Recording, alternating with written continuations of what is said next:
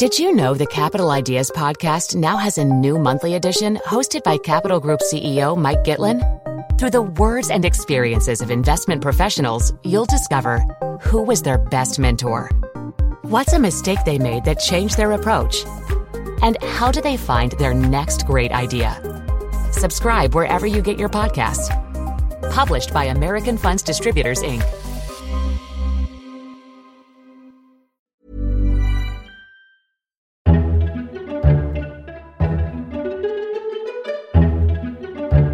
Welcome to FT Politics, a weekly discussion on what's happening in Westminster from the Financial Times. I'm Sebastian Payne. In this episode, we'll be discussing Boris Johnson's Brexit jaunt around Europe. The Prime Minister went off to Berlin, Paris, and is soon heading to the G7 for his debut as a world statesman. What was his Brexit message? Did he manage to change anything? And are we back to exactly where we were before? I'm delighted to be joined by our Whitehall editor James Blitz, columnist Robert Shrimsley, and deputy opinion editor Miranda Green. Thank you all for joining. And if you find yourself liking this episode of FT Politics, subscribe or leave us a rather nice review. To mark his first month as Prime Minister, Boris Johnson did his first visits with other world leaders. Before that, he penned a comprehensive 4-page letter to Donald Tusk, President of the European Council, to set out why he doesn't like the Irish border backstop and some of the ideas about what could replace it. That set the tone before he went off to Berlin to receive some warm words from Angela Merkel, or that's how some saw it, and then it was off to France, where Boris Johnson kicked back his feet on the table and seemed to have a similar rapport with the French president. But after all that, has anything really changed on Brexit? James Blitz, the first Brexit thing before all that this week was Operation Yellowhammer, one of our favourite discussions, which is about the no-deal contingency planning. And we've heard lots of bits about Yellowhammer before, what it consists of, how many sheep are going to be killed, how much of a recession we're going to go into, all those sorts of things. But we saw a comprehensive leak of the Yellowhammer document, and that really put the Johnson government on the back foot because they've been trying to play down the damage of no deal and play up their expectations. And this document really showed that it could be pretty bad. And there was a lot of debate about, was this an O document, is it accurate, etc. Yes, that's right. Over the last 2 years, there's been lots of talk about no deal, but we've always had only bits and pieces of information about what the government is thinking internally, and the leak that appeared in the Sunday Times was much more comprehensive than normal and was a pretty up-to-date document. It was presented to the first Boris Johnson cabinet, and it was basically saying that things are going to be very difficult in a lot of areas, such as, for example, as we well know, the gridlock that is expected in southern England as a result of the difficulty getting trucks across to Calais because of the imposition of checks that would be done by the French. Michael Gove, who is now fully in charge of no-deal planning, pushed back pretty hard on this document, said it was to some degree out of date because lots of things are being done by government right now and have been done over the last 3 weeks. And he has a point. There is a great deal more activity on no deal at the centre of Whitehall under Mr. Gove than was the case beforehand. I mean, there's a real sense of energy. But even so, I think at the end of the week, most people in business on the outside looking at the possibility of no deal on October the 31st think that things are pretty dire and that however much the government may be making efforts on all sorts of things at the moment, it really is too little too late. They're trying to do in the period of about 2 months what should have been on over 2 years. Because Miranda Green, we're talking about all this because Mr. Johnson has said we're going to leave, come up with on October the 31st, and nearly everybody thinks it's probably going to be with no deal, that there's no realistic breakthrough. We'll come on to what happened this week in a moment. But when you read this document, the spin from Number 10 came, this was an O document, which as James says is probably not entirely true. They also said it was politically motivated. They claimed that it was either Philip Hammond or someone around him who leaked this document to the Sunday Times to try and discredit their preparations for a no-deal Brexit. But in terms of the public mood, it hasn't really seemed to have shifted anything. There was more polling out this week that saw people want Brexit done as their top priority above anything else. They don't want a Remain coalition. They don't want a Jeremy Corbyn government. They just want Brexit done. And even if it includes all of the dire things in Yellowhammer, people still seem to sort of say, well, OK, fine. I agree with that. And I think what we're seeing is a sort of triumph of the tactics that have been used over the last year or so, which is to divert any conversation about the substance and the risks onto a conversation about process. Who cares who leaked this Project Yellowhammer document? Who cares whether it was penned, as we think, on August the 1st or 2 weeks after that? It lays out in very stark terms what might happen to the country in the event of a no-deal Brexit. But they've shifted the conversation onto things that are neither here nor there. I think another thing that was really interesting on this same theme is that we also had a joint report from all of the medical royal colleges on the consequences for the NHS and people's real needs for medication in the event of no deal. And that also was extremely worrying. It caused barely a ripple because of the success of this strategy of branding any conversation about the consequences of no deal Project Fear Mark II, after the disastrous attempt by George Osborne in the Remain campaign in the 2016 referendum to say that we would have an immediate economic catastrophe if we voted to leave. So what you find, and I found that this week, discussing Yellowhammer, etc., in various broadcasting scenarios, is that the conversation comes back to, you've already told us there would be a catastrophe. There wasn't one. We simply don't believe you anymore. So it's impossible for anyone who wants to manoeuvre away from no deal to sort of gain traction. Robert Shrimsley? This reminds me slightly of a conversation I had years ago during the BP Deepwater Horizon crisis, where someone was saying, yes, this has been a PR disaster for BP. And the counterpoint, no, it's an actual disaster for BP. And I think what's happening at the moment in the discussions around no-deal planning reminds me of that, because, yes, the Johnson team have been quite clever and quite effective, and the Leavers have been quite clever and quite effective in deflecting attention from the issue onto what's happened and how. But we've only got 70 days to find out.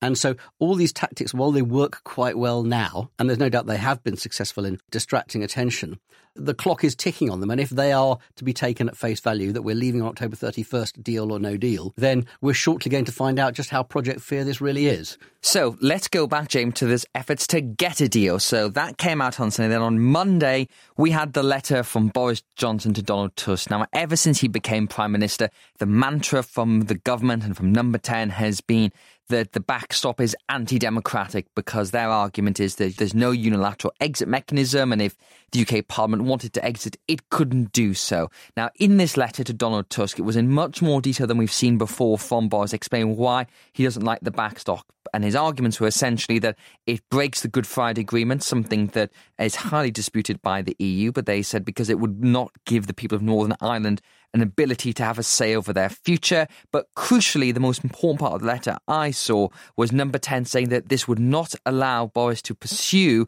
his vision for the future of the UK, because under Mrs May's plan, it was all about alignment with EU rules and the rule book and a customs union and all that sort of thing. What Boris is saying is, in fact, we want to go in an entirely different direction. And people I've spoken to in Brussels said that really showed us that the idea of having a close economic trading partnership is not going to happen with the Johnson government, and that upends all of Brussels' expectations for future UK-EU trading links. Yeah, I think that broadly sums up what the letter was. I mean, as you say, it was a very long letter, but substantively, I don't think its content came as any great surprise. The fact is that Boris Johnson, in the leadership contest and in the period afterwards, was taking an extremely hardline view of what he wanted. He wants the backstop fully removed, absolutely ripped out from the withdrawal agreement.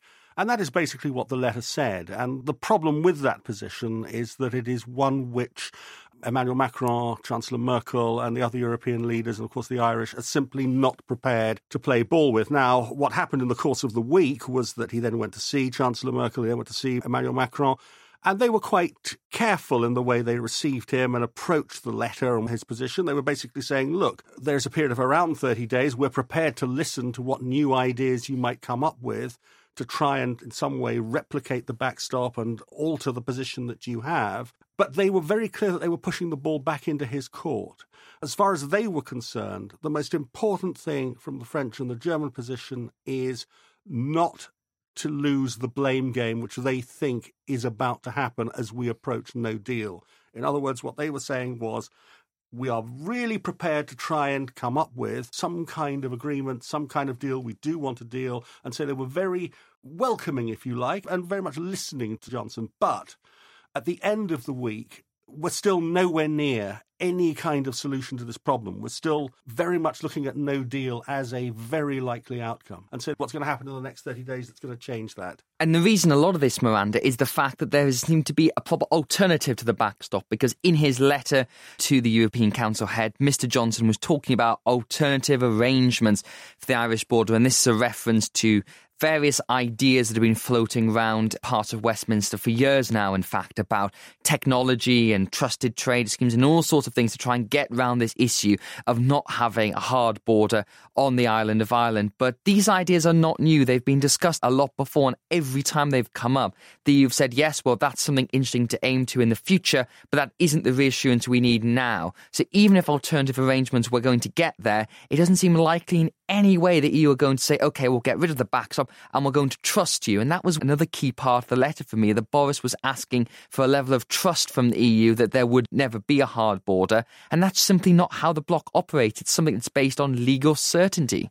Well, that's right. It's based on international law when you're no longer part of a trading bloc. But it's interesting from this point of view as well. It's a kind of subplot of the blame game that James was talking about, because you've also got members of the UK government saying, well, we have no intention of erecting a hard border in Ireland. Are you, the EU, saying you're going to erect a hard border? So even if you get a worst case scenario there, they still seem more concerned about setting up who's to blame than seeking for solutions. In terms of seeking for solutions, it's extremely hard to see what could convince the Europeans at this stage. And really, that press conference where Boris Johnson and Angela Merkel stood there, both with quite difficult to read expressions on their faces. And Angela Merkel said, by all means, we've got 30 days to come up with something, but the onus is on the UK. That's the point. The onus is still on the UK, and it's not obvious at all where these ideas are going to come from. And of course, everyone's then spent the next 4 days trying to interpret whether Angela Merkel was just being extremely polite, or whether her different diplomatic approach from Macron, who said in terms that he was happy to be the kind of hard man of the EU negotiation, the bad cop to her good cop, or was it a kind of tiny chink of light in the possibility for a new dialogue on Ireland? With the letter, Robert, and the talk of alternative arrangements, do you think this was a serious attempt by Number 10 to get somewhere, or just, as Miranda said, part of setting the groundwork for a blame game? Well, I don't think those two are necessarily incompatible. I think it can be both. But I do think it's important to try and look at this from the point of view of Team Johnson and from the Leave campaign.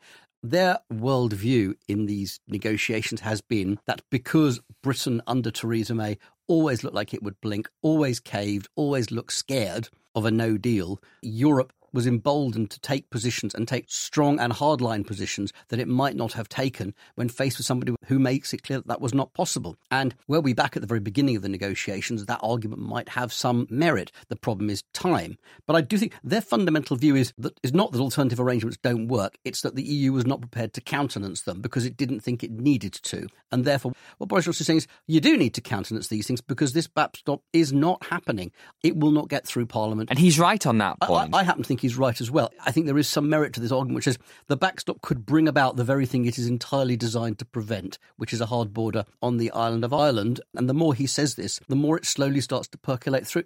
Does that mean that Ireland and the EU are going to fold? Well, no, not necessarily. But I think he thinks it's a strong and persuasive argument, and he's going to keep fighting it. Absolutely. Now, we come to Germany, Miranda, as you were saying, that Boris then went off to go and see Angela Merkel, and the way that this has been interpreted has caused so much of a row this week because a lot of the British press have said that this is a chink of light, as you put it. This is Merkel saying, you know what, this means we can get this thing done, we're going to get a deal in 30 days and we're all going to be happy. What in reality it seemed to be was more, again, setting a very obvious trap for Boris, which is to say, OK, we've given you 30 days, come up with a solution, which he probably can't because, as you've just said, Robert, the alternative arrangements thing probably isn't going to meet what the EU wants. So when there isn't a solution, whose fault is it? It's Mr Johnson's because we gave you the opportunity and you can't do this. But a lot of other papers, particularly the Brexit supporters, the Daily Mail and the Daily Telegraph, said this is a great victory for Britain. And watching the row is like the whole 3 years of the Brexit debate compressed into 1 week. Yes, I agree. I felt as if it was a crystallisation of the problems that both sides, the UK and the EU, have had in interpreting each other and trying to work out where the other side is coming from since the Brexit vote. In that, you can't help thinking that a lot of the assumptions on the European side, not least encouraged by people in British politics, has been that Britain won't really leave. And from our point of view, once again, we saw this week this sort of obsessive idea with trying to interpret the EU as being about to give some major concession that's probably not coming. And I think that was the problem with the Merkel press conference. It wasn't so much that the British press said there might be a chink of light.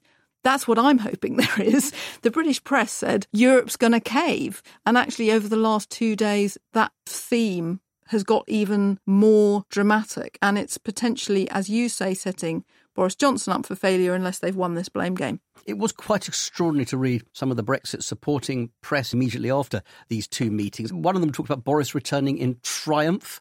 And you thought, what is triumph? The fact that he didn't fall over? What exactly is this diplomatic triumph? But then again, if you take this from the perspective of the Leavers, what they believe they have looked at for the last 2 or 3 years is the EU humiliating Britain, humiliating Theresa May, which at times it certainly did not go out of its way to help her in any way. And Boris Johnson has gone out there and said, no, look, this is my bottom line and I will not move on it. So it is a strategy that these people believe in and they think maybe it will work, maybe it won't. But fundamentally, this is also about restoring some British pride, and we are not going to go and be bullied. My sense, James, is that in fact Number 10 are quite happy. They get that both sides of it and it's been overplayed. Officials were trying to play down the words that came from Merkel. They were not trying to big this up, being fully aware of the realities. But from their perspective, both with the meeting in Berlin and the subsequent meeting in Paris, they've left the door open to discussions because up until now, from Mr. Tusk and Michel Barnier, it's always been no talks on the withdrawal agreement. We are not budging. We can talk about the non-binding political declaration, but we are not reopening the Brexit deal. From Number 10's perspective, they end the week by saying, well, actually, in fact, both leaders have said we're willing to talk. Let's see what we can do, which is seen as something a bit more positive than where we were maybe this time last week. I think from Number 10's perspective, there are a few gains from these meetings of the week. One of them, for example, is that when Parliament comes back on September the 3rd, there's a lot of talk about how MPs are going to somehow try and foul up what Boris Johnson is trying to do, either through votes in Parliament and so on. If you've got a situation now where Merkel is talking about some kind of process, then that suddenly makes that kind of resistance by MPs a bit more difficult. It pushes back. Particularly conservative MPs. It makes it much more difficult for the conservative rebels to act as quickly as they might have wanted to. So that is good news. That said, I go back to the original point, Merkel and Macron have fundamentally given nothing, and my assumption is they're going to give nothing. There is no suggestion, it seems to me, in Paris and Berlin that there is some kind of modification of what was in the withdrawal agreement, unless Johnson wants to go down the road of trying to change the political declaration, which is what I originally thought he was going to try and do, to do the so-called lipstick on a pig act, of simply making that kind of modification and then get the thing through in the end. Because in the end, the hardliners in the Tory party can't really face him down in the way they faced May down. I don't think, therefore, that they are going to get very far. So in the end, come late September, early October, we're going to have a full-blown crisis. James is quite right about how difficult this makes it for the Conservative potential Remainy or soft Brexity rebels. And in fact, I think it's very significant in the last couple of days. You've seen characters like Caroline Spellman, who at one point was a kind of ringleader of the Midlands MPs manoeuvring for a softer Brexit. She has said there's no way that she would be part of a no confidence motion, for example. I think that as we get closer to September, the pressure on those Tory MPs to have nothing to do with an attempt to bring down Boris Johnson will get much, much tougher. Just in terms of where this leaves us when we get to the autumn, you know, all this talk about a potential general election after Brexit is achieved on October the 31st. To get back to Robert's original point when we started talking of how ever much you win the prior communications battle over the threats to no deal, once you're actually into it, you're running serious political risks. And there's been increasing talk this week of potentially having a general election that coincides with the act of Brexit. So you're not yet faced with the burning carcasses, the lorry parks, etc., but where you have successfully silenced those critics on the Conservative benches. Well, can I just put forward a scenario that a EU diplomats suggested might happen to me, and everything I've heard suggests they think that no deal is the default and it will take some big swerving by the UK to stop that. But if we have no deal Brexit, there's been all this talk about unilateral standstill deals, and that will be entirely up to the EU on what is in their economic and political interest. But let's say, Miranda, we do have that election quite soon after. Now, I think in number 10, they don't want that. They don't want an election until Brexit is delivered, but it may well not be in their power. And I think the talk of a confidence vote in September, that's probably subsided. But I think in October, things probably will come to a head. And I think the Lib Dems are in a position that when it absolutely comes to it, they probably may end up supporting Jeremy Corbyn to try and put him in Downing Street. Because if they don't try and do everything possible to stop no deal, that's a very difficult electoral position. But all that fails, we have an election, we have a no deal Brexit. Let's say Boris gets a slim majority out of that by pulling away some Labour seats in the north and all the rest of it. Then at that point, the backstop doesn't matter because the DUP will have gone and Boris could easily accept the Northern Ireland backstop. So we have a no deal Brexit, and then bit by bit, he accepts what is the withdrawal agreement. By, say, February, we end up not entirely from where we would have been now. That's the irony of the idea of a no-deal Brexit. No deal has become, in the public mind, something that sounds attractively simple because it might make all this stop. Of course, it's the absolute opposite. You're then trapped in a situation where you've got to negotiate multiple emergency deals from a position of almost no leverage at all. So I think actually things would become very, very complicated for the government quite quickly. I very much agree with you. I find all this talk about elections, either before or immediately after October the 31st, just impossible to get my head around.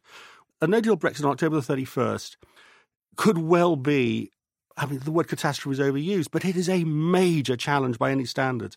And the key point, which I think you were referring to in what you were saying a moment ago, Seb, is that the British government ultimately does not have the levers to control how no deal will happen. All the levers are in the hands of other players. The French will decide the patrolling of HGVs across into Calais. It is the European Union who will decide whether they roll over existing arrangements for truck drivers and food and tariffs and all the rest of it. It is financial markets who will decide how far to push down the pound. Above all, it is the public who will decide, and they don't know how this will go, the government, whether to panic and everybody fill up the car with petrol or not. And so in those circumstances, I do not understand how you can rationally be sitting in number 10 and saying, let's have an election campaign in the run-up to this unknowable event, or let's have one after. It seems to me ridiculous. And finally, this brings me to the last question I want to put to all of you, which is something, again, that's been discussed a lot in Westminster this week. There's a lot of people in number 10 and in the cabinet who would be happy to do no deal, but some people still wonder whether Boris Johnson himself would go through with this. There's clearly people around him who would be willing, but when it comes to that absolute crunch, when you're faced with the kind of scenarios James is talking about, if there's a prospect of some kind of deal, could you see any last-minute swerving, or do you think he would go through with it? Miranda? I think that they will go through with it. As we've said, maybe there's a tiny sliver of opportunity to do something differently. Some of the hardline stuff that's coming out of the cabinet, particularly, I must say, on EU citizens in the UK being immediately cast into sort of third-party country citizen status on the first day of November, this is really tough stuff, and I don't think it's a bluff. Robert? I would just say, just before I directly answer your question, that one of the things that worries me about all of the discussions on this is all of the focus in no-deal discussions on the immediate impact and the immediate chaos. And the thing is, we know that however well prepared, there will be some chaos, there will be some problems. It's a scale issue and we don't know. But whatever they are, they will eventually be settled. The real long-term damage of no deal is what comes afterwards for the years and years to come.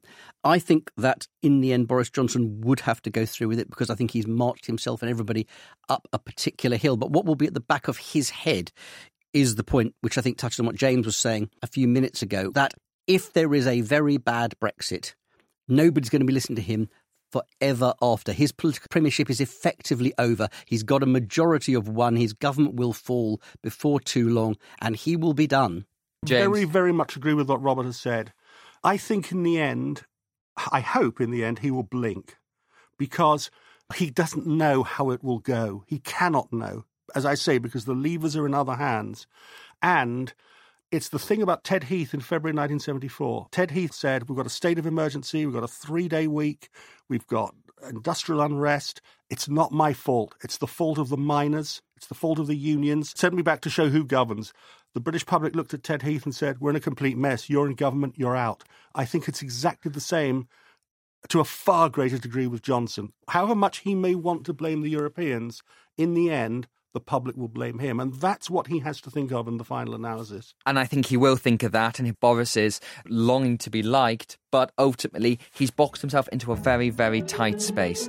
That's it for this week's episode. Thank you very much to Robert, James and Miranda for joining. In the meantime, if you've liked what you've heard and would like to see some more FT journalism, then do take a look at our latest subscription offers, which you can find at ft.com/offer. FT Politics was presented by me, Sebastian Payne, and produced by Anna Deda and Salome Paldizé. Until next time, thanks for listening.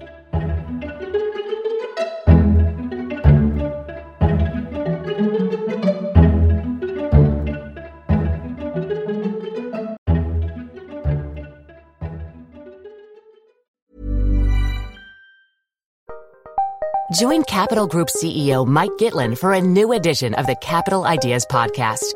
In unscripted conversations with investment professionals, you'll hear real stories about successes and lessons learned, informed by decades of investment experience. It's your look inside one of the world's largest asset managers. New episodes are available monthly. Subscribe wherever you get your podcasts. Invest 30 minutes in an episode today. Published by American Funds Distributors, Inc.